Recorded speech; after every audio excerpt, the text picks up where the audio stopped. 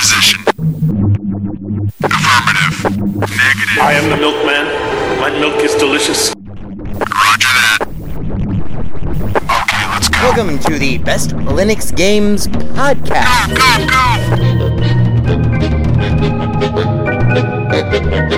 The best Linux games, the best games available for the GNU/Linux operating system via the mechanism and distribution network known as Steam, brought to you by Valve. After 700,000 years, yes, gaming has come to Linux, and beyond that, it has come to Linux in the form of an egalitarian Linux-like platform, Steam, an open marketplace in which everyone, total meritocracy, everyone, regardless of size, amount of money, regardless of amount of developers, and prospective sales, if you have a game, and it is good, then give it time, and it will thrive, and you will be rewarded. That's right, ladies and gentlemen, it's Saturday, and that means it's time for one thing. It's time for the podcast where the quality goes in before the name goes on. You're listening to the Best Linux Games Podcast, a companion piece to the Steam group of the same name. Find us on Steam, join us on Steam, and friend me on Steam. My name is Skooky Sprite. I am your host. In case this is your first time here, the ground rules for everything that we do are very simple. We have news, we have the latest titles that we are interested in, of course, features, kind of in-depth looks or reviews, and then we have, of course, everyone's favorite, the deals! The best games that you can buy for as cheap as possible. If you join us on the group, our recommendations are curated with the sole criteria of it must run on Linux, and it must be really good. These are recommendations only, of course, not complete reviews, which generally will follow, especially once they get some other mofos on this show. And as always, the content that awaits you ahead, it may not be appropriate for members of all species, races, genders, classes, creeds, and especially might not be age or work appropriate. So, it begins. Let's get the Linux gaming on, bitches!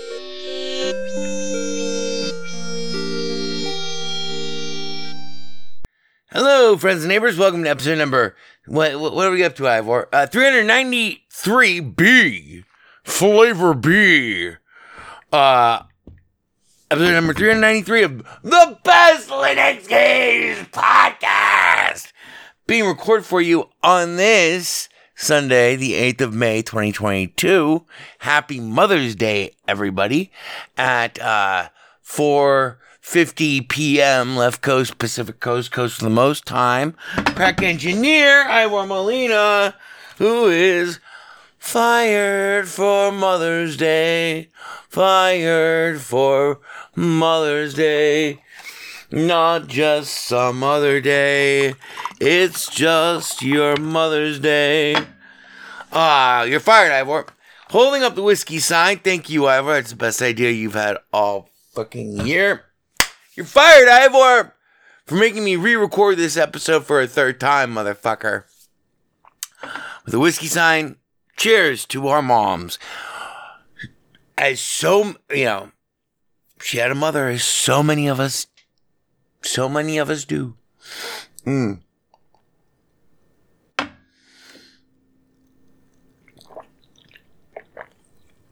That would, of course, make it for our sequel friends, 2022-05-08. What? January, February, March, April. Yeah, 508. Okay. 2022-05-08. 4,700 hours.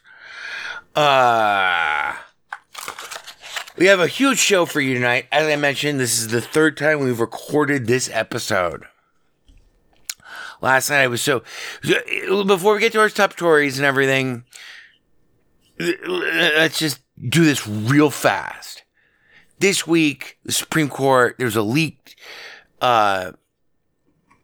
Supreme Court opinion concerning Roe versus Wade that absolutely should disgust and chill and horrify every single human being in this country. It is a disgusting, fucking monstrous vitiation of Constitution, basic innate liberty, and represents a rising tide of authoritarian rule that seeks to restrict our rights, divide, and piss us all off while taking things away from your average citizen by subdividing us and then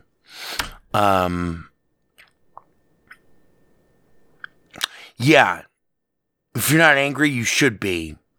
And some people say this is like, oh, it's a women's issue, you know, whatever. I don't care. I'm a dude. Yeah, well, you're an idiot also. 'Cause this is the gateway drug. This is like the portal opening. You know, like how in a scary Doom style, video game style movie. Like the whole thing is we have to stop the portal from opening. The whole rising action of the film is like, we gotta stop the portal from opening, otherwise we'll all be destroyed. That was the last 30 years. The portal is now opening. The wizards have assembled. They have their staves, they've collected the Infinity Stones, they've done all the bad shit, all the sneaky, underhanded bad shit. The lying, the murdering, the killing, the hand jobs, I don't know. The whole thing. And now, finally, the stars are aligned with the Supreme Court. Minoritarian. I mean, it's crazy. So, yeah. Don't be for this. And don't be fooled. When people, if you get, and talk to your friends, talk to your family, talk to your neighbors about this. Go to protests. And never vote for anyone in the Republican Party ever again.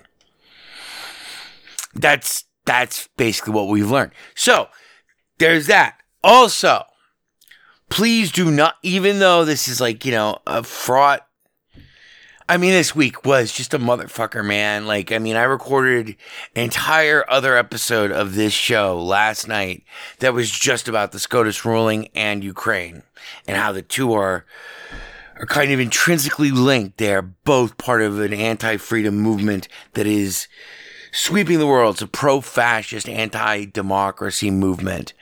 But anyway, I don't know if I'm going to release that or not. It's an hour long. It sure was therapeutic in a weird way for me to get it off my chest. But anyway, do not forget about Ukraine. Tomorrow is May Day for the Russians. It's the celebration of the Great Patriotic War, which indeed it was. It's funny though when people quote the Russian casualties from World War II, and they cite them as 27 million. It's crazy, but like Timothy Snyder will tell you that, yeah, 18 of those million were at least 18 of those million were Stalin killing his own fucking people. But anyway, together as allies. Oh man, that reminds me of a poem I wrote to this girl when I was in high school, who I loved. And I was sad that she was leaving for college. I was a freshman, she was a senior. And the poem ended with one of my better lines. What beautiful music we've played together. What cruel and twisted tunes we shall play apart. That is like the new fucking Cold War. Do not forget Ukraine. Stand with Ukraine, especially the next, 72 hours are going to be fraught. I'm fucking nervous. You don't necessarily need to be nervous. Because if you're not already nervous, then don't worry about it. Because we'll either all be dead or whatever.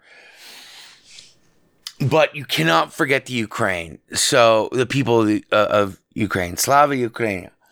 Ukraine. To that end, as every week since this fucking insane war has begun, this genocidal fucking massacre of, innocent civilians, mainly women and children, unprovoked by Vladimir Putin, who's a cocksucker and needs to, oh boy, there is no hell hot enough, to borrow a phrase from Matt Taibbi. But, in this week's show blurb, there are show notes. There's a link that'll take you to Give.org's Better Business Bureau accredited list of charities that are working in Ukraine. Find one that you like and give what you can. These people, half of them are just trying to flee for their lives, and the other half are fighting a glorious proxy war on behalf of the free world against a fucking psychotic authoritarian maniac who is become unhinged. And it's a monstrous thing, and do not forget about the Ukraine. For reals. Give what you can. Now, are you ready? Oh, yes. Finally, before we get to our top stories, one other piece of news. Happy Mother's Day, everybody. Today, and also today, coincidentally, is the official release, quote-unquote release date of Dracula, my band, which consists entirely of me, Dracula Factory.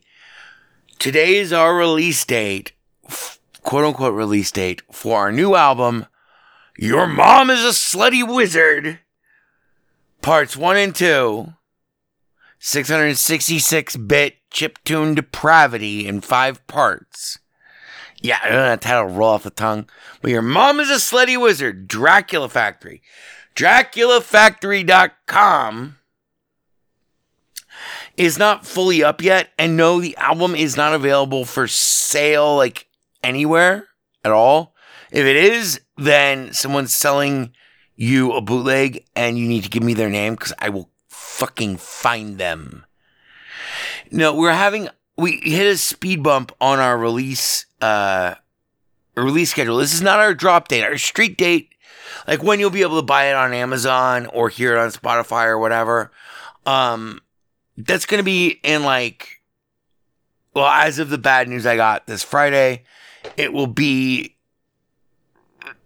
maybe 4 more weeks, something like that. It's going to be at the very least, 2 more weeks, 3 more weeks.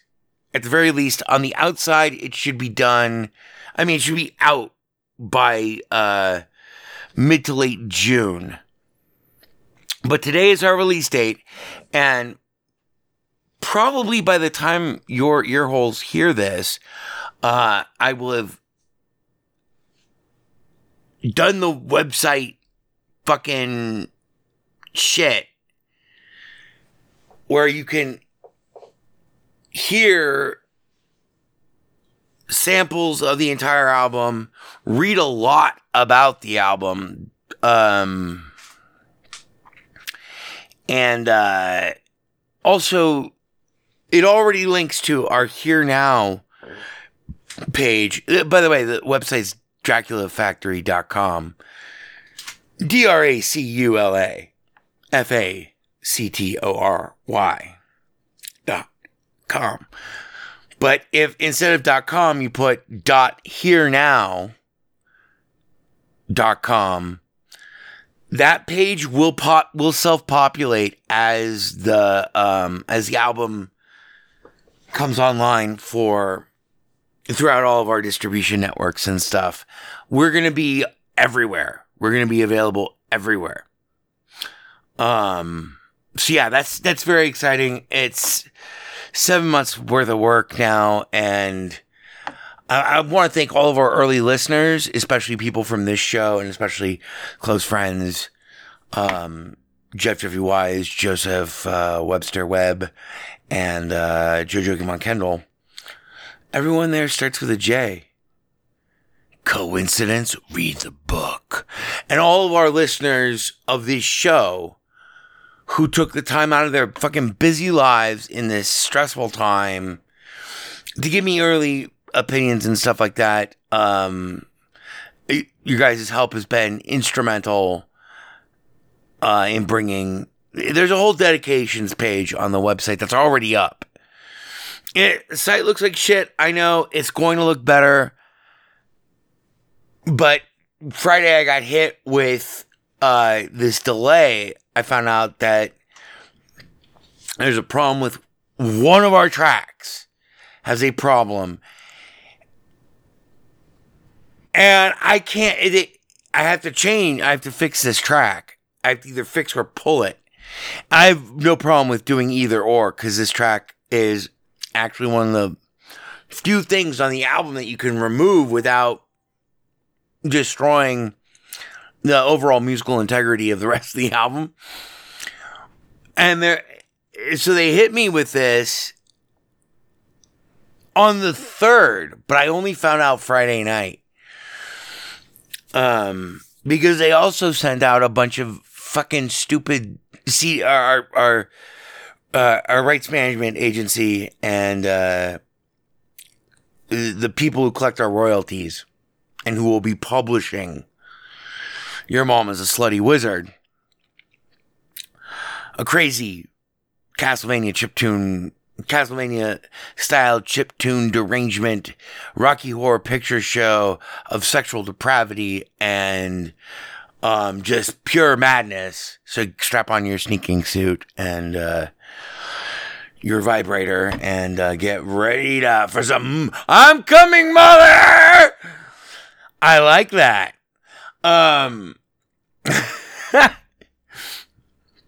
They had a problem with one track, but the album is like locked for distribution.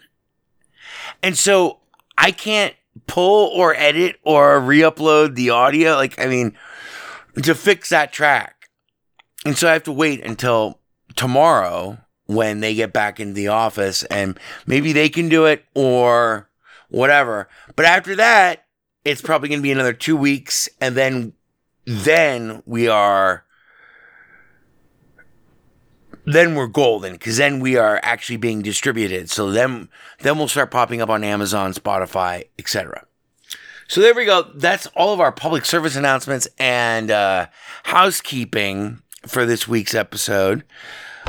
How about we get to one of the best episodes? I wanted to record this episode so badly because it's like such a good episode. We have so many great... It's apart from like the SCOTUS shit and, you know, the fact that we might be heading into World War III and that people are dying every day in the Ukraine who have lost everything are fleeing as well. Apart from those horrible things, let's escape for a while. Come with me. Welcome to the Best Linux Games Podcast. Hey, Ivor! That's right, we'll find the case, Gregor. Oh, we'll find the fucking case, hey, Ivor. More whiskey. So, I'm not even gonna... Okay, yeah, I'm scrubbing that from... Ivor, you're fired. I'm scrubbing that first item from our top stories. Here we go. Actually, no, we just covered all of the top stories. Oh, yeah. So, our episode this week, we're calling it The New King of Pinball. And we have a new and noteworthy that will blow your fucking mind. And some big fucking humongous deals as well in this week's episode. Before we get to our new and noteworthy, which is probably going to steal this show. It's probably going to actually be what is the screenshot for this week's episode is probably going to be from this game. Before we get to our new and noteworthy, before we start the show part of the show,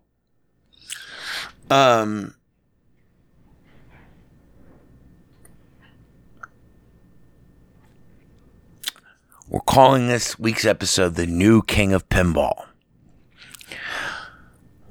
Why? Because Pinball FX3 finally now runs on Linux.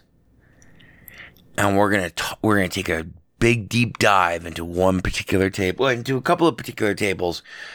That's our feature this week. But first, before we get to that excitement, I'm going to hit you with a new and noteworthy that is one of the most remarkable games that I've ever played in my entire life. It is easily one of the most remarkable games of the last decade. Here we go. Baste him with it, Ivor. I also, the other thing I want to say, if you hear background noise, I apologize. We are in the middle of like a dust tornado here in Vegas right now. It's really bad. There's like flying garbage everywhere. It's like my underwear.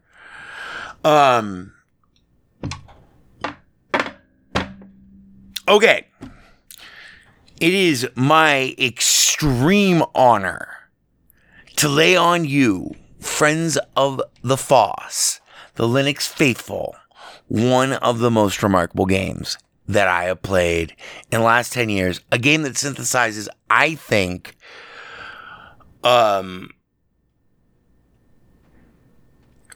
old and the new as a force for good into such a beautiful, complex, artistic tapestry that pays homage to the past, takes its own subject matter, and then reinvents it for today's audiences. I am talking about Trek to Yomi. That's Tango, Romeo, Echo, Charlie, Kilo, Space,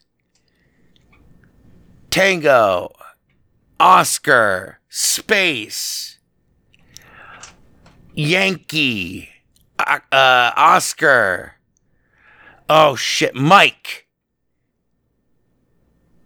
Yankee. Oh no, I think am I drunk already? Trek to Yomi, TREKTOYOMI,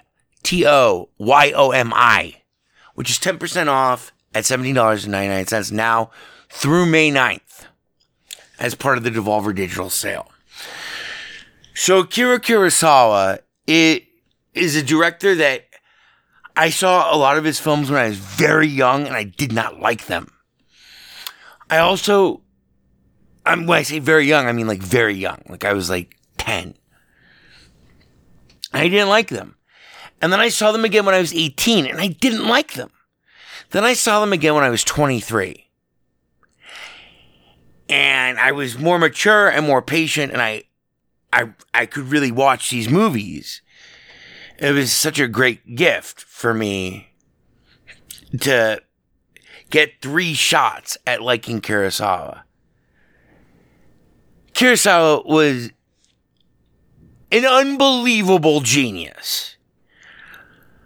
For 50 fucking years, he was an unbelievable genius. His movies are masterpieces. He wasn't just like an innovator in terms of like technique and cinematography and using the camera as like a voice in of itself. That's how I think of Kurosawa. But he did also pioneer a lot of different unusual techniques that have been so influential in every other movie since. He was actually... Okay, so here's a funny thing about Akira Kurosawa. So Ingmar Bergman, who's one of my other favorite directors, but Kurosawa was just a fucking genius.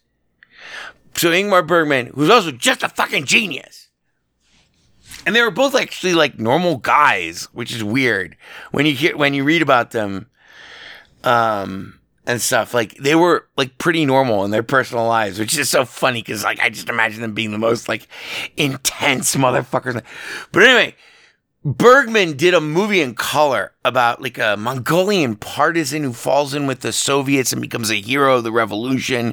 Obviously, it's Bergman. It is not a comedy. It is not a screwball comedy. It is a fucking horrendous tragedy called Derzu Uzula, which is I actually really like that movie a lot. I think it's one of my favorite Bergman movies. Probably just because it's so obscure, but Webster and I saw it on TCM, like fucking 12 years ago. Akira Kurosawa has a cameo in that film, and he plays himself. That's crazy. That's how much Bergman, that's how important Kurosawa was. It's how important and in what high regard Kurosawa was held by Bergman, who is widely regarded as one of the most significant filmmakers of all time. So, Kurosawa, Seven Samurai, Rashomon, I can go on and on and on and on and on with Kurosawa trivia and tributes. This man defined what eventually was spun off into the spaghetti western, the tale of a lone gunman who fights maybe for honor, maybe for some twisted version of honor that only he himself can understand, or vengeance, or greed, or lust, or madness.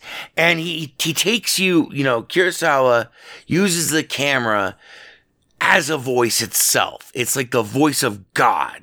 That's how I think of Kurosawa.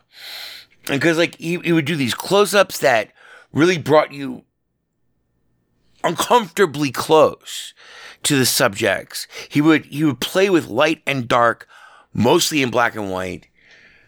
There's a great line from the musical City of Angels. Movies are light, movies are dark. Their faces 5 stories high and 30 feet wide. But they tell stories about these people. And that is what Kurosawa is so good at. And then also, he invents the white, but he also invents a lot of really interesting techniques that become, or as years progress, become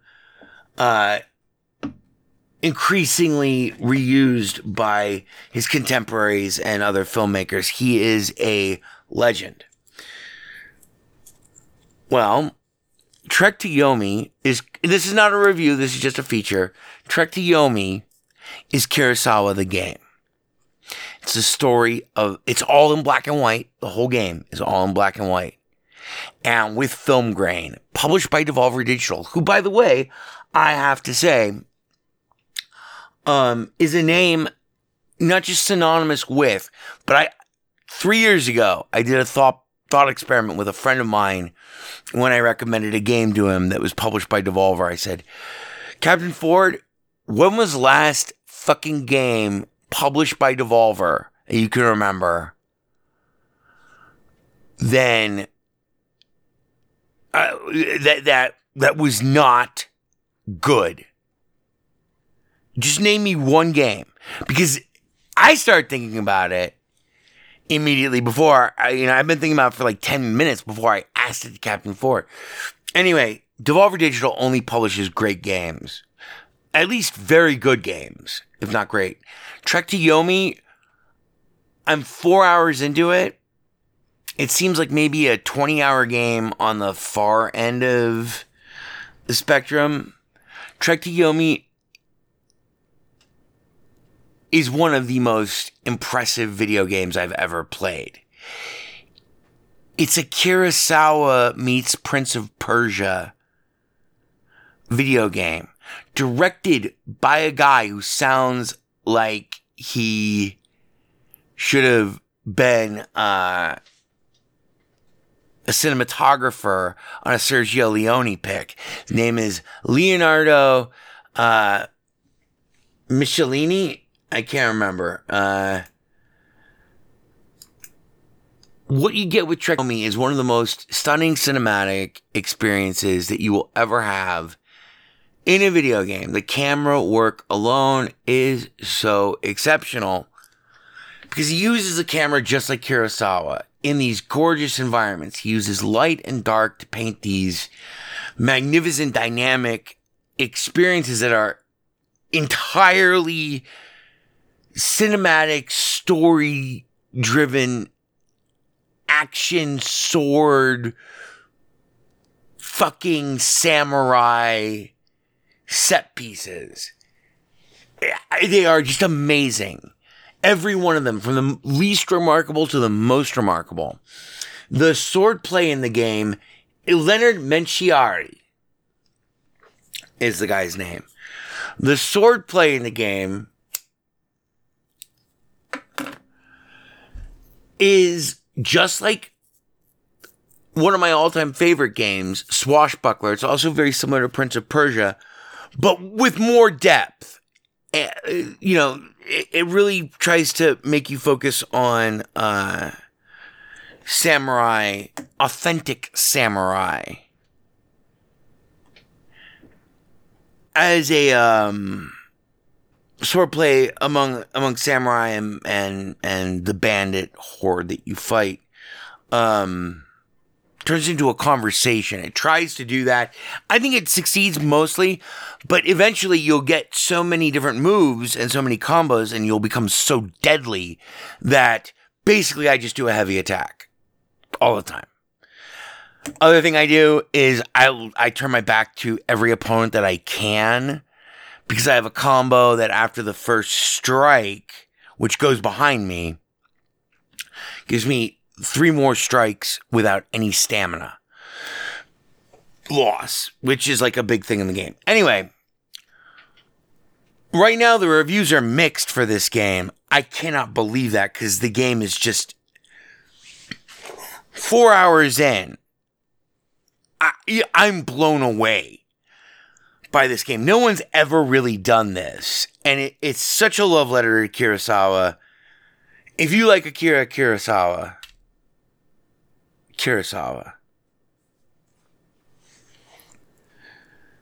If you like... Oh, and it's all in Japanese, too. But it has English subtitles, which is great. Because that's also... And the film grain, and if you like old black and white movies... Oh my goodness. And the way that the art direction, the camera work in this game itself, it's like a poem. It is really like a poem, which is very much how Kurosawa's like rough, dirty, evil poems about the fucking seething darkness in all of the human heart. Rashomon. Oh my god, what a great movie. Seven Samurai. Oh my god. This game embodies that spirit. It's a turgid tale of blood and revenge. And a little bit of light romance. I haven't beaten it yet.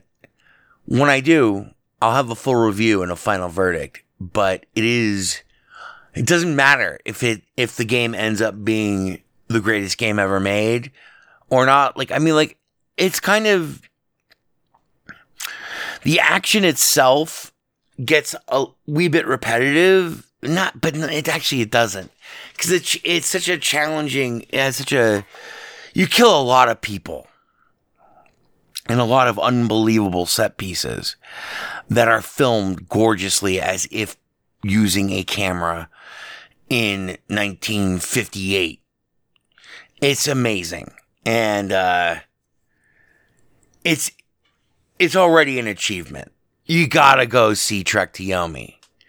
I've been live streaming it, so, I even added a Akira Kurosawa filter that I made to my mug box in my live stream so that I'm in black and white with the same kind of... Anyway, it's very good.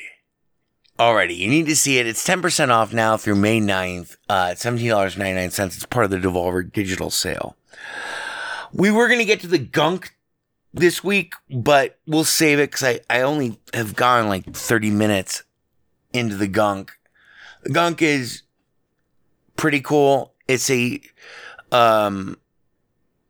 behind the character, pseudo-cartoonish, Ratchet and Clank style, inventory-based science fiction,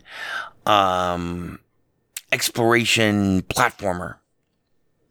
But we won't, I don't even know if Ivor, did it make it into the show notes? Oh no, it's just in my show notes. Good. Okay, great. Awesome.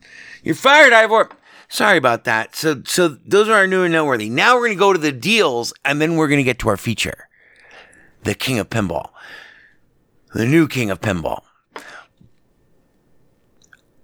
I do have to say, though, that Trek to Yomi, which is part of the Devolver Digital sale, which is why we have we've got 3 great deals for you this week. But before we get to actually the deals, one thing that must be noted is that Apex Legends, you want to talk about a deal, that game is free to play, now finally runs on Linux. It takes forever to get into a match, but it does work on Linux. They have patched Easy Anti-Cheat, and Steam by hook or crook has somehow wrestled Apex Legends into finally allowing Linux players to not get kicked by Easy Anti-Cheat straight from the tutorial. I did the whole tutorial.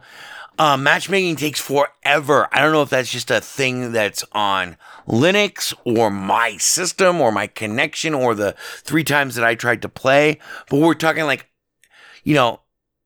yeah, well, your match will begin in 10 minutes, 15 minutes or whatever, while it tries to match you with players. That's a pain in the ass. I don't know if the game is losing players, which would figure at this point, because that's generally when they finally kick out a Linux version of it. Motherfuckers! We're second-class citizens. I swear to God, it makes me so angry. But Apex Legends is a game that I have. It is on the list of the games that we wanted back in the day when we started the podcast, and we thought we would need to have a first-class gaming platform, general computing gaming platform, and ran on a free and open source operating system. So that is remarkable and notable, and you should jump on it and try it out. The game is incredible. Unfortunately, I've seen so much more of it than I've ever been able to play. But it was a massive, massive triumph. Ask Adnight, friend of the show, Adnight from the Discord chat, our Discord channel. I told them months ago. So file this under the book. I'll believe it when I see it, because bam, rubber stamp, bam, we have seen it. Apex Legends now runs on Linux, and it is a glorious thing. All right, now to our deals this week. We have 2 deals. Both of them part of the Devolver Digital sale. Both of them 2 of our favorite games from the last 3 years. First up is The Messenger. Because we gotta go do the thing, baby. Do we get to do the thing? Yeah, we're gonna do the thing. We get to do the thing! The Messenger, one of the best side-scrolling platforming ninja games since Ninja Gaiden. Ninja Gaiden sensibilities, time travel, multiple universe theory, etc., all included free of charge. The Messenger is 60% off at $7.99. An award-winning game, one of the best games I've played in the last 3 years, and one of the few games that I've beaten as many times as I have. I'm not such a big fan of the new game, of the DLC that they came out with, but whatever. The game itself is amazing, and at $8, you go buy it. Another very innovative, awesome, best-loved title in the Best Linux Games podcast recent history has been Carrion. Carrion, the product of the same sick motherfuckers who brought us Butcher. is a side-scrolling pseudo-platformer where it's reverse horror. You play as the monster against these gorgeously bloody, rippable, partable, panicked human scientists and security forces in a lab. You are a tentacle monster with a mouth. And for every person that you eat, you grow bigger and bigger and bigger. And as you spiral out of control and get enormous and unstoppable, everyone loses their shit. And it is one of the most fun, hyper-violent, extraordinarily gruesome, delicious games I've played in the last couple of years. A very innovative title as well. Because your tentacles allow you, like, super speed and movement no matter what your size is. And it's a side-scroller, but they basically allow you to float. They are, like, muscle. They're, like, literally, like, converting other creatures' muscle into just more muscle. It's free-form, extensible, nanomachine type muscle. And you gain a ton of superpowers as you move along, but it's really the core gameplay of being able to just, like, hurl yourself at unbelievable speeds through these tunnels, the scientific / mining installation / research site / containment unit, because they've kept you in prison. And you are so very special. It's time to show the world how special you are. Well, now it's easier than ever. Carrion, Carrion, is 50% off through May 16th at $9.99. That brings us, finally, to this week's feature. Brace yourselves, kids. Brace yourselves. We got a new king of pinball. Oh my god, it's Meridian's never gonna let you down. I can read your mind. This week's feature, I can't read you. I can't read you, I can read your mind. Take it, Kooky. Now, I won't go into my fucking storied credential. Well, they're not storied, but my endless credentials in terms of my knowledge and expertise of pinball. I've covered shifts at the International Pinball Hall of Fame. Blah. I've been associated with Tim Arnold and the International Pinball Hall of Fame here in Vegas before it was called the International Pinball Hall of Fame. Since I was 17 was when I first met Tim Arnold. It's the largest collection of best maintained, fully functional pinball machines that you can play in the world in one location. Located here in Las Vegas. Come out. We'd love to see you. They just moved. I haven't been to the new location since COVID because they moved onto the Strip around 18 months, right after COVID really started. So it was 18 months ago. But they moved, and last I heard, they're up and running, and I've been meaning to get back down there. I used to, if you wanted to find me, this is all through my mid-20s and into early 30s. If you wanted to find me, there were 3 bars that you would check. You would check my house first. You would try to call me, of course. But then there's 3 bars that you would check. One where I played piano at, the other one where I played piano at, but did a lot of drinking at the same time, both when I wasn't playing piano and when I was playing piano. And then the bar closest to my house, and then the International Pinball Hall of Fame.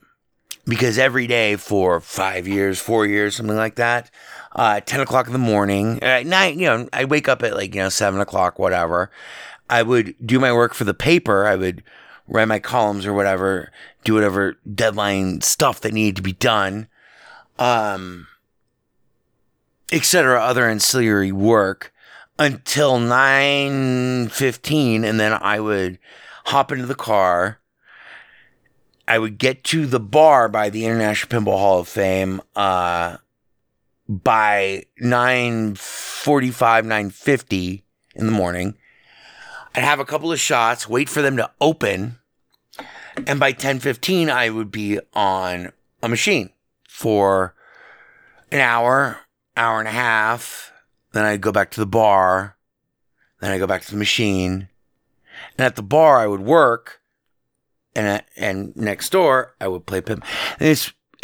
My routine continued in this pattern until around, maybe 2 o'clock or whatever, unless someone called me or something came up, like something, my editor or somebody needed something from me immediately, because I didn't have a laptop back then.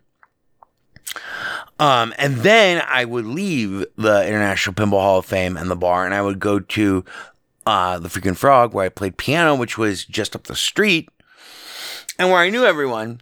And I'd see if anyone wanted to go play pinball, and have a couple shots there. Then return to the Pinball Hall of Fame, maybe alone, maybe with a hot chick, maybe with a friend. Have a couple drinks. But if I was alone, I would do some serious work. Like really serious work at that point. Like sketch out what the night was going to look like in terms of whatever I was working on. Then go back to the International Pinball Hall of Fame for another hour and a half, 2 hours. Then the last 3 or 4 hours were at the bar working and sobering up. Then I would go home. And then I would get drunk at home or go to my other bar, which is closer to my house, and get wasted, do whatever.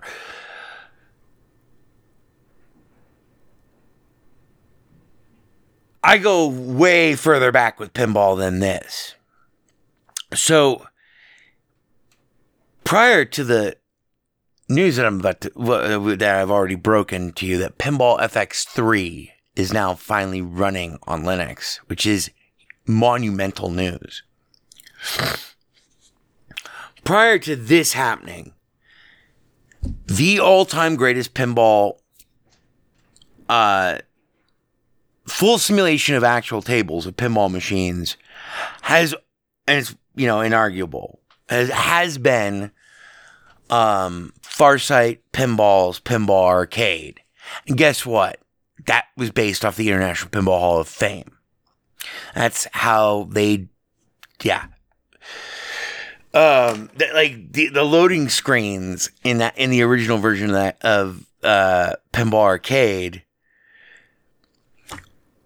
were just photos from the International Pinball Hall of Fame. International Pinball Hall of Fame has more tables than Farsight Pinball's Pinball Arcade. But anyway, Pinball Arcade is getting old. And its physics model is outdated. They have fucked up their business to the point where they lost their relationship with Williams and Bally for the rights to to digitize their pinball machines. And so if you don't already own a license for Addams Family, Medieval Madness, the Williams machines, I could go through all of them from memory right now. If you wanted me to, I could do it. It's 25 machines. I could do it. I'm not going to.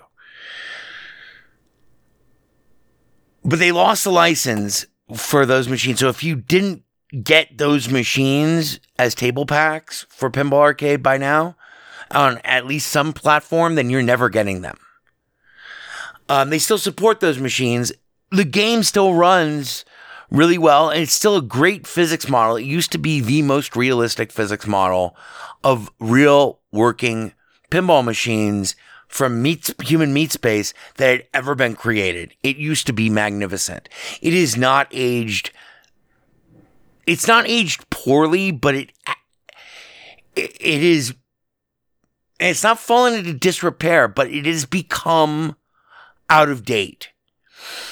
Furthermore, there are aspects of the simulations of certain machines that are not complete. They don't have like the full sound and sample board. They have enough of it for it to be convincing, even if you're an expert, even if like it's your favorite machine of all time that you've spent thousands and thousands of dollars playing in real meat space, like me with Medieval Madness, the greatest pinball machine ever made, and the one that I am the best at. And I don't just mean like a personal best, like I once was the all-time greatest at Medieval Madness. Not officially recognized by anyone or anything, but trust me. Trust me. I'm not going to tell that story. I love the Pinball Arcade. Also, nice thing about the Pinball Arcade, it had a multiplicity of what do you call them? Not genres, eras and years of pinball stretching into the ancient fucking misty haze of antiquity, through to the present day, including, I think they had some Stern tables on there, but I hate Stern. Blah. Come back to that in a moment. So, meanwhile, in real meat space pinball, hang on, more whiskey.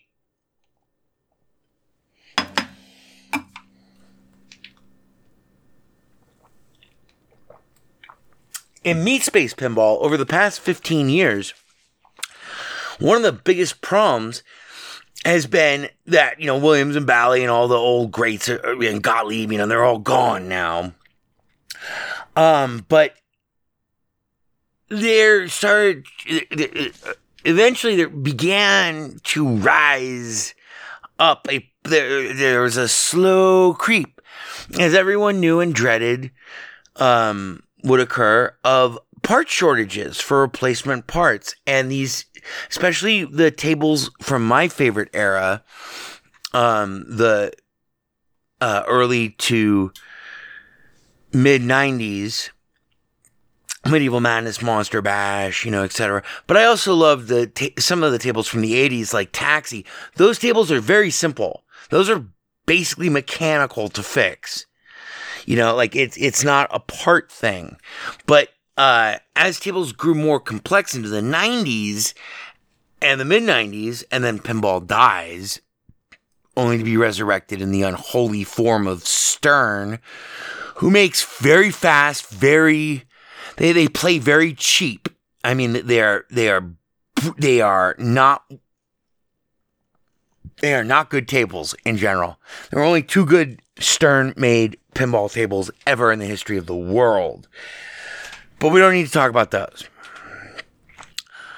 Bottom line is this: Stern eventually starts picking up the slack because they have, basically the facilities and the connections and the know-how, more or less, to start manufacturing clones of the intricate, detailed parts, especially ramps and stuff like that, and also all manner of stuff for individual games that they didn't own the license to.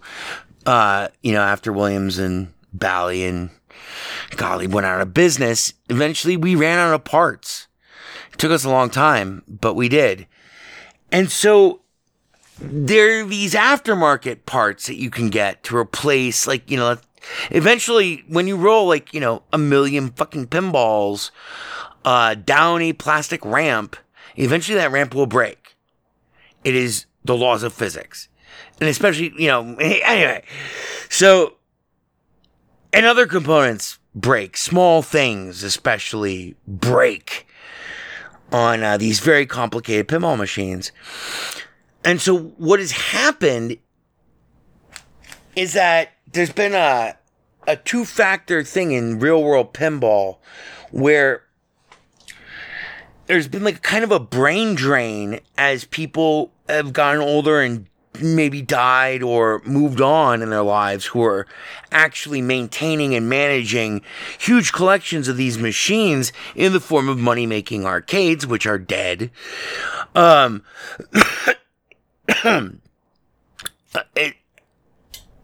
so they leave the business. That is like a massive loss of expertise in terms of maintenance and tuning of the table.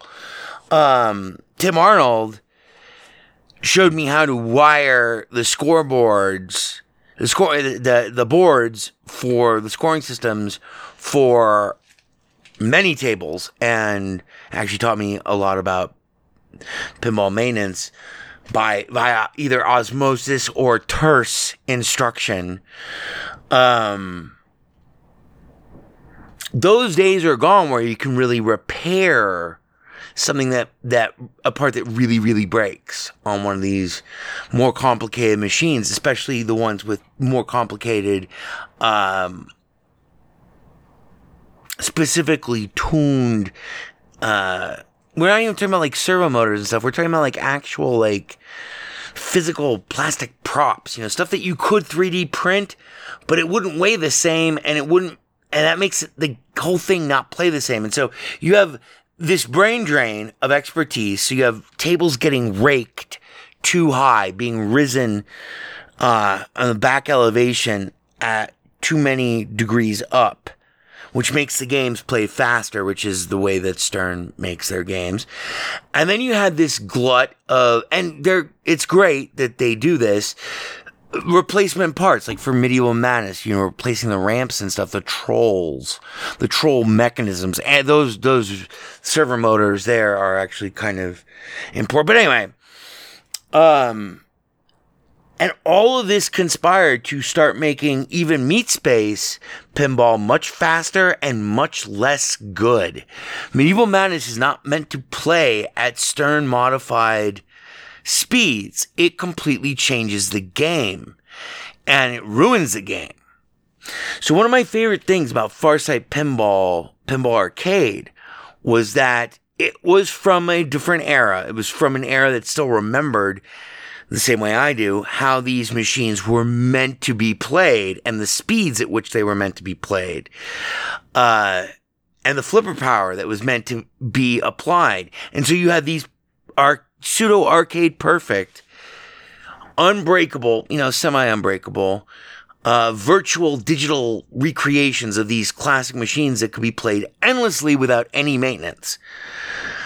And for a long time, until this week, in fact, Pinball Arcade was the king of pinball.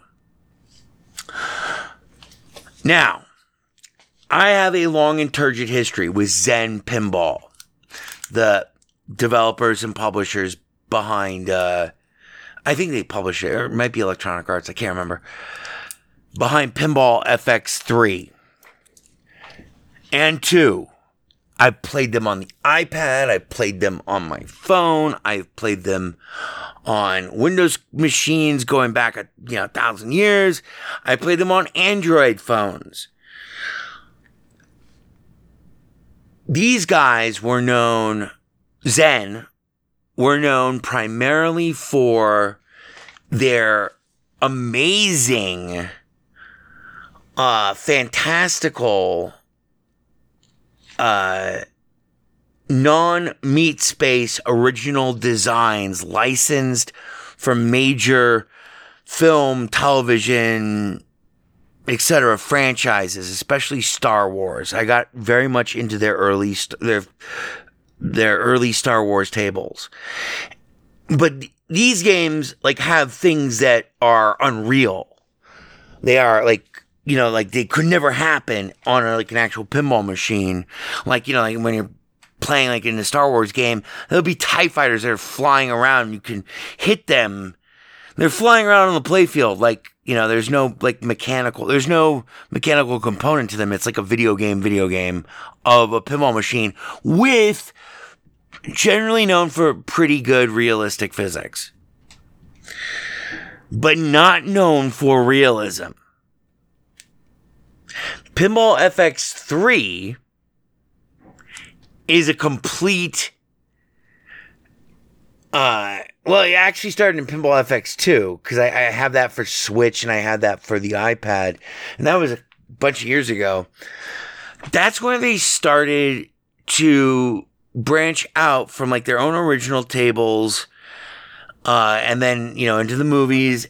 And then they started actually getting licenses to do virtual recreations using their physics engine and their know-how and their amazing ability, amazing skill, to reverse engineer and then digitize what a real meat space machine. And somewhere along that line, they managed to take it to the next level of realism, beyond even Farsight. This is especially true once Farsight started losing its license with Williams and Bally. This is like 2.5 years ago, 3 years, maybe 5 years ago. Fuck. But here's the kicker. I couldn't play any of Pinball FX3 because I'm Linux only.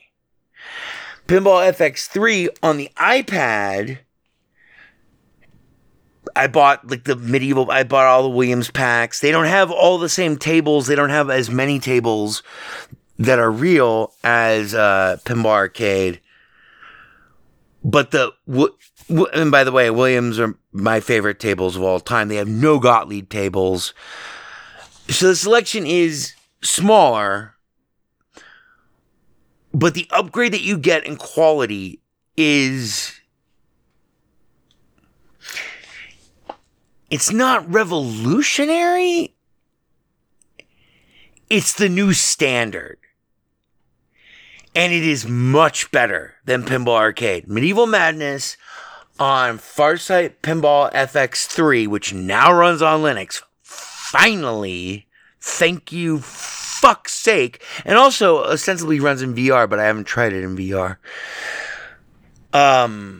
Is better looking, more accurate, more feature complete, has a whole slew of online game modes, gameplay, and then can scale from whatever degree of realism you want to whatever degree of realism you don't want, including like, okay, fine, I can rewind time.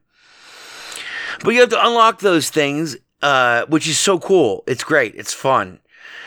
And it makes playing the real... It makes playing... It's another excuse to play more pinball, and that's all I fucking want. Okay, that's all I want out of life. More pinball. Another excuse to play more pinball. Hey, you got a reason why we can't have another game? There's no one who's ever said that fucking sentence in my world. I can't even imagine what kind of special psychopath it takes to say something so horrifying. What do you mean? Another? No, we can play another game. We're gonna play. I'm playing another game. I don't know about you. So, this would not be a new King of Pinball feature. And so, the tables that you can get, and by the way, I should express my bias. I am extremely heavily biased towards Williams and Bally tables. My favorite pinball machine of all time is Medieval Madness. I also love Cactus Canyon. It's a Bally's table. I think it's Bally's. The only Gottlieb table, I hate Gottlieb. The only Gottlieb tables that I like, Black Hole and Qbert. But Black Hole is great. But back to Williams, I like Space Shuttle. I like Pinbot. I like Bride of Pinbot. I like Space Station. I like Fishtails. I like Black Knight, Bally. Black Knight 2000, Bally. I like Centaur, which I think was Gottlieb. The only Stern tables that were ever any good at all were I think didn't they do Firepower? No, they didn't do Firepower. They did that one that was like Firepower. But Firepower 2000, those were Bally's or Williams, I can't remember. So what's available in Farsight in Pinball FX3? You have to buy these tables individually. The game is free to play. It has like 3 original tables that it comes with in the free to play version. And even the rest of those tables you have to buy in table packs. What they're doing right now is they're putting these table packs on sale every week in like a rotation. And the license that you get does not apply to other devices that you own licenses for. So in many of these cases, I am now buying my 3rd license for the same tables. But luckily, they are not that expensive. However, the creme de la creme, the actual tables that are real, hang on, I'm going to open it up right now, that you can get for Williams. Oh, Junkyard. There's no Elvira there. They have, hang on. Do it. God damn it, Ivor. Why don't we have this on a list? Oh, no. Now there's music playing. No.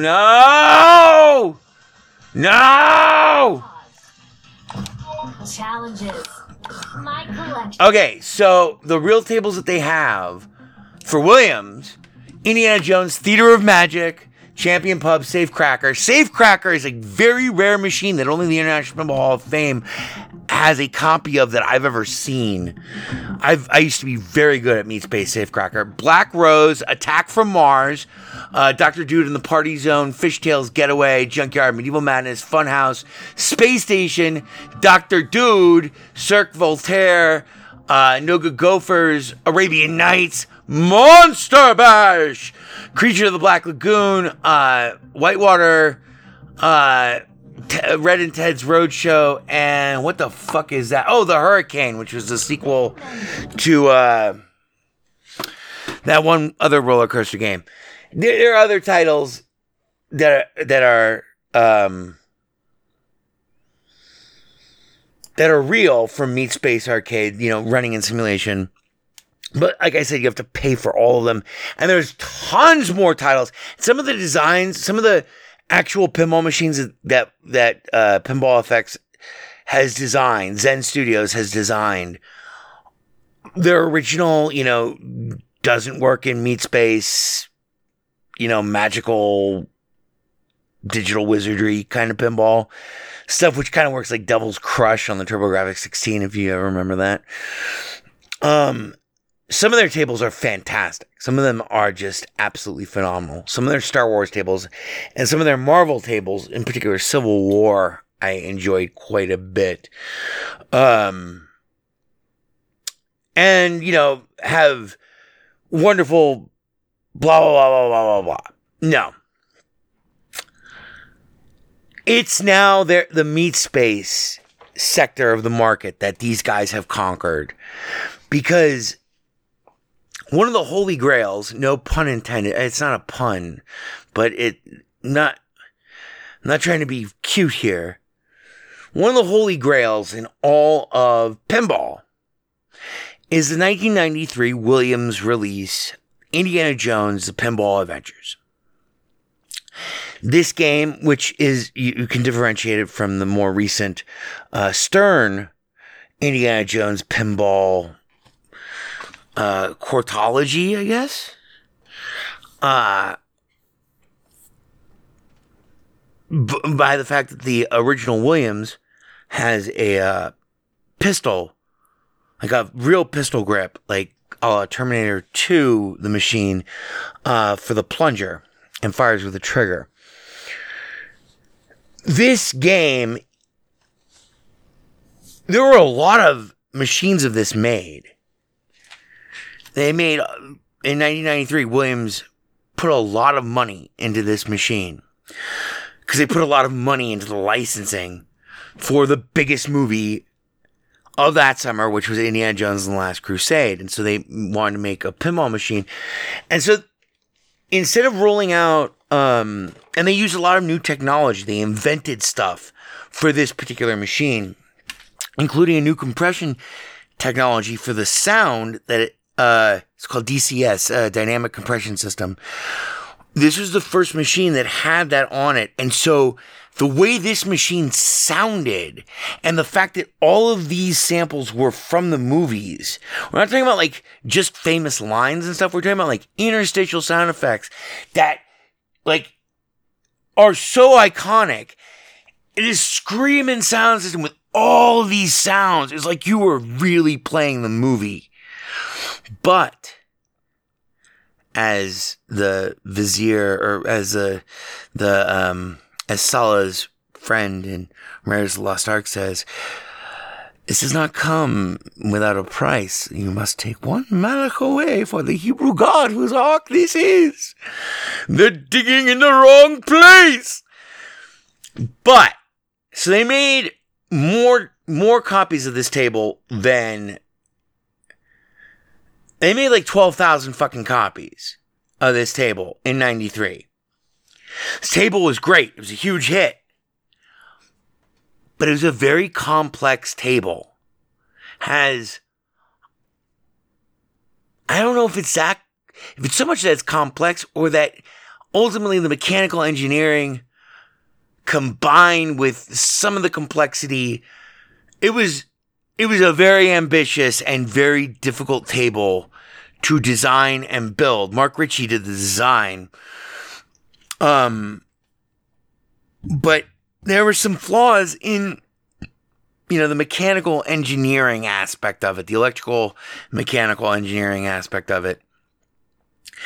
It had a ton of multi-ball modes, had a lot of moving parts that required servo motors, and 93 is not really a great year for, reliable servo motors, and the aspects of the game that they powered are all really important. And so the game kind of relied more on intervention than just sheer gravity like all pinball does to create its magnificent and insane magical effects, meaning that when things broke on this game, it didn't just mean like someone has to slide the fucking glass off and fucking, rescue a stuck ball that's like gotten, fucking jammed up into some corner where it shouldn't be against, like a fucking background element or something. No, it meant that like they had to call the repair guy. And even if like the guy at the arcade is like a fucking expert mechanical engineer, electrical engineer, and with like fucking 1,000 years working amusement halls since the birth of pinball, these parts are like really specific at the time. So that means, at least for me, some people have said they've managed to find great working copies of Indiana Jones: The Pinball Adventure all over the world. Jeff, friend of the show, Jeffrey Wise, has said he's seen 3. Of course, the one that I know the best, I've seen about 2, I think. Other than the one that I know the best, which is the one at the International Pinball Hall of Fame, which even in spite of Tim Arnold's fucking, insane, what's the word? Dogged, what's the word? Tim always kept things ship shape as best as he could. That machine worked in their second location. I would say that Indiana Jones: The Pinball Adventure was functional out of those 5 years. Was functional for maybe a cumulative total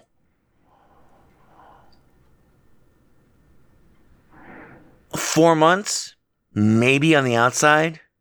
Felt more like 3 weeks, because here's the other problem. You never knew when the next thing was going to break on it. So you never, even when the game really worked perfectly correctly and they had all the parts and everything had been fixed and balanced and chopped and channeled and lowered and lugered, you never knew what the next thing was going to break was. And there were so many things that could break that you never got to I never did to spend 3 hours, a serious play session, just banging balls away. I like to bang the balls. Happy Mother's Day, everyone. Yeah, sample that. You never got to just bang 3 hours worth of balls through the game because, you'd be on like your fucking $5th. And the game played fast and it was challenging, very exciting, very overwhelming, lots of features. Very much in the line of Williams heavily targeted, meaning like, this was like 93 and going forwards for Williams was heavily targeted, meaning you have to hit the shots, you have to hit the ramps, you have to hit the actual targets. It's not as a complete disavowal and, departure from, anything resembling any of the more freeform designs of their competitors and from the past. Heavily targeted, so it's like exciting, big hits that give you big, big points. Then you build combos, and the game has a deep rule book and very complex logic, which is great. And also generally good, and has that DCS sound system. So, like, it was a big hit at the time, but they kept breaking. And as they got older, they did not age well at all. So you would, even when Tim and I spent fucking 3 hours fixing one of these fucking things, we finally got it up and running again. Cause we had to wait like a month for a fucking motor. I think it was a motor. It's just a little servo motor, a little electrical motor.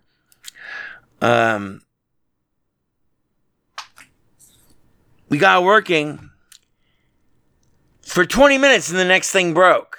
And because of its reliance on these, on actual technology rather than gravity, and because of the heavily targeted nature of the game itself, when something breaks on this game, it's a deal breaker. It's like, it's give me back my money. Like really, like, that's, and they'll turn it off and they'll unplug it and they'll give you $1 back. That's basically it, because they have to wait for fucking, a month to get that. That's how it used to be. So I never got to bang out a lot of, I know that sounds hot, doesn't it? Bang out a lot of balls against Indiana Jones. See you tomorrow, Indiana Jones. Well, Indiana Jones: The Pinball Adventure was, like I said, the holy grail of meat space pinball machines to digitize. It was one of the most requested on the Farsight pinball boards, going back fucking 10 years now, I want to say. One of the most requested Pinball FX boards. I haven't read them as extensively as I used to read the Farsight Pinball. Blah, blah, blah, blah, blah. Well, Farsight Pinball got the rights, finally, to digitize Indiana Jones: The Pinball Adventure, which is a real machine. They added all sorts of cool shit to it. The arcade perfect version of it is absolutely arcade perfect. And their physics model and their graphics engine have both gotten so advanced, and their actual ability to model real physical, to simulate and to model and then simulate real physical pinball has gotten so much better than Farsight's ever was, that this game is just magnificent. I logged 15 hours in this game this week. That is a lot of pinball That's how good it is.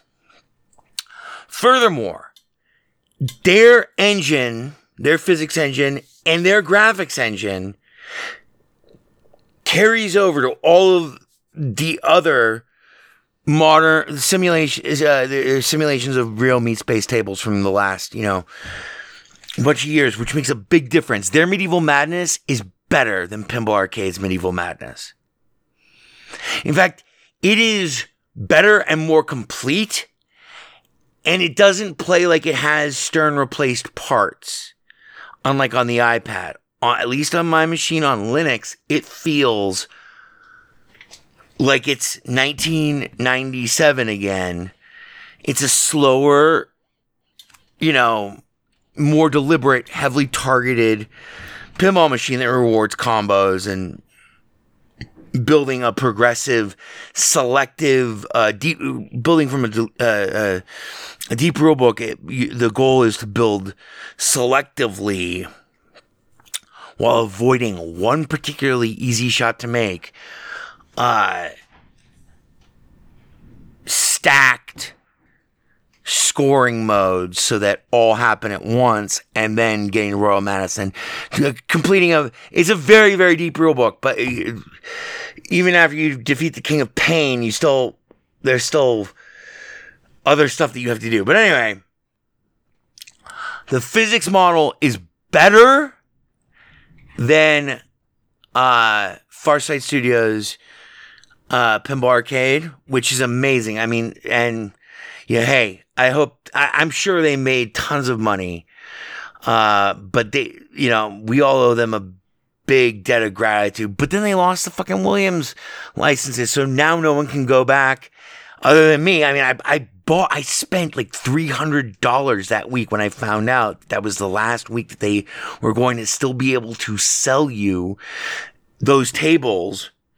I wanted to own licenses for them through Steam. And so, yeah, so I can still play, Space Shuttle and stuff, which you can't play on Farsight, you can't play on, Pinball FX 3.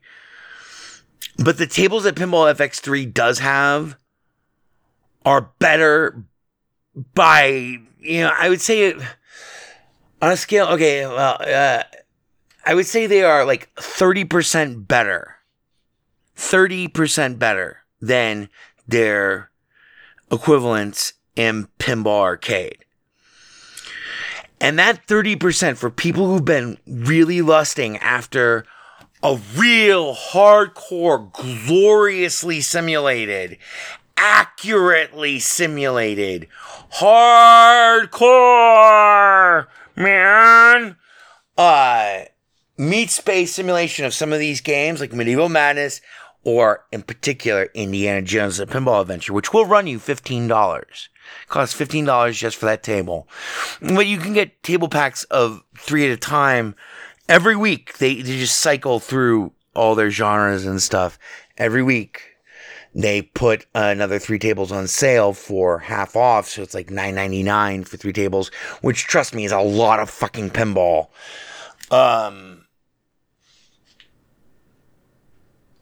But for real, hardcore aficionados, devotees, that 30% improvement, both visually and physics-wise, and then also actually rendering the machine's hardware, because there's stuff from Medieval Madness that is not in the Medieval Madness that is in the Pinball Arcade. There are voice samples and stuff that they don't have. And so they just it's a little bit slim. You have to be so crazy to know this, but it's true. Pinball FX 3 has those things, and a better physics model, and better graphics.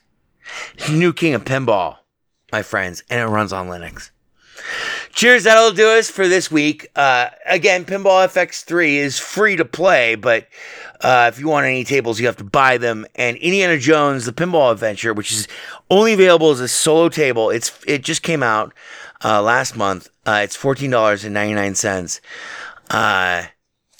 Yeah, Oh my God, and it is so good. It is so good. One final thought. I meant to say, there's online game modes and stuff. You don't get to ever like play like with someone, but you can compete with other people in a broad variety of ways, including just like naturally by completing, like a full run on a table. You'll see your friends' scores for that table. So you're already kind of competing. But if you want a more intense form of competition, which fucking Pinball Arcade was famous for, their 12-minute long tournaments where you have 12 minutes. You have 3 balls, but 12 minutes tops. So who's the best? Where every fucking second literally counted. Those are the most intense tournaments for anything I've ever done in my entire life. Ever. They have those every fucking hour in Pinball FX3. And if they don't have one that you like, you can create one. You can fucking use or create tournaments based off of whatever tables you want with whatever rule sets you want. It is pretty awesome. That combined with the challenges and then combined with the superhuman mastery stuff, and then also the wizard unlocks, and then also all the extras and everything. There's a new king in pinball. Check out Yomi. I'll catch you next week. 4 or 5 times. A good idea. 4 or 5 times. Hi there. There is delight in doing things right. 4 or 5 times. It is I, E.B. Farnham. Maybe I'll cry. I'll get you a drink. And if I die, I'm gonna cry 4 or 5 times. Do you like to play? We like to play. I like you. We like to sing. It only runs on Linux. We like to go yada yada yo 4 or 5 times. We're gonna have such fun. Bebop 1. You're becoming hysterical. Bebop 2. Yes, sir. Thank you, sir. Bebop 3. Yada yada e 4 or 5 times. Matt Damon. Have we not come some fur piece since then? Hello. Thank you for calling the Dracula Factory Quality Assurance Fuck line. Connecting you to your teammate now. This call may be recorded and monitored by your mom. Please be ready to show us on the Jesus doll where we touched you. Connecting. Good day, Captain. The Best Linux Games podcast is brought to you by Blue Wizard is About to Die. Now available for the first time as an ebook on Amazon.com. To subscribe to the podcast using a Linux-based podcatcher like Podracer, or to see our YouTube gameplay videos, please visit www.bestlinuxgames.com. Also, join our Steam community group, Best Linux Games, Friends Cookie Sprite, and follow him on Twitter at VegasWriter. BLGP is also brought to you by the Radio Control Room Project. For details, please visit www.rcrproject.com or rfihc.com. Zig thanks you. For great justice.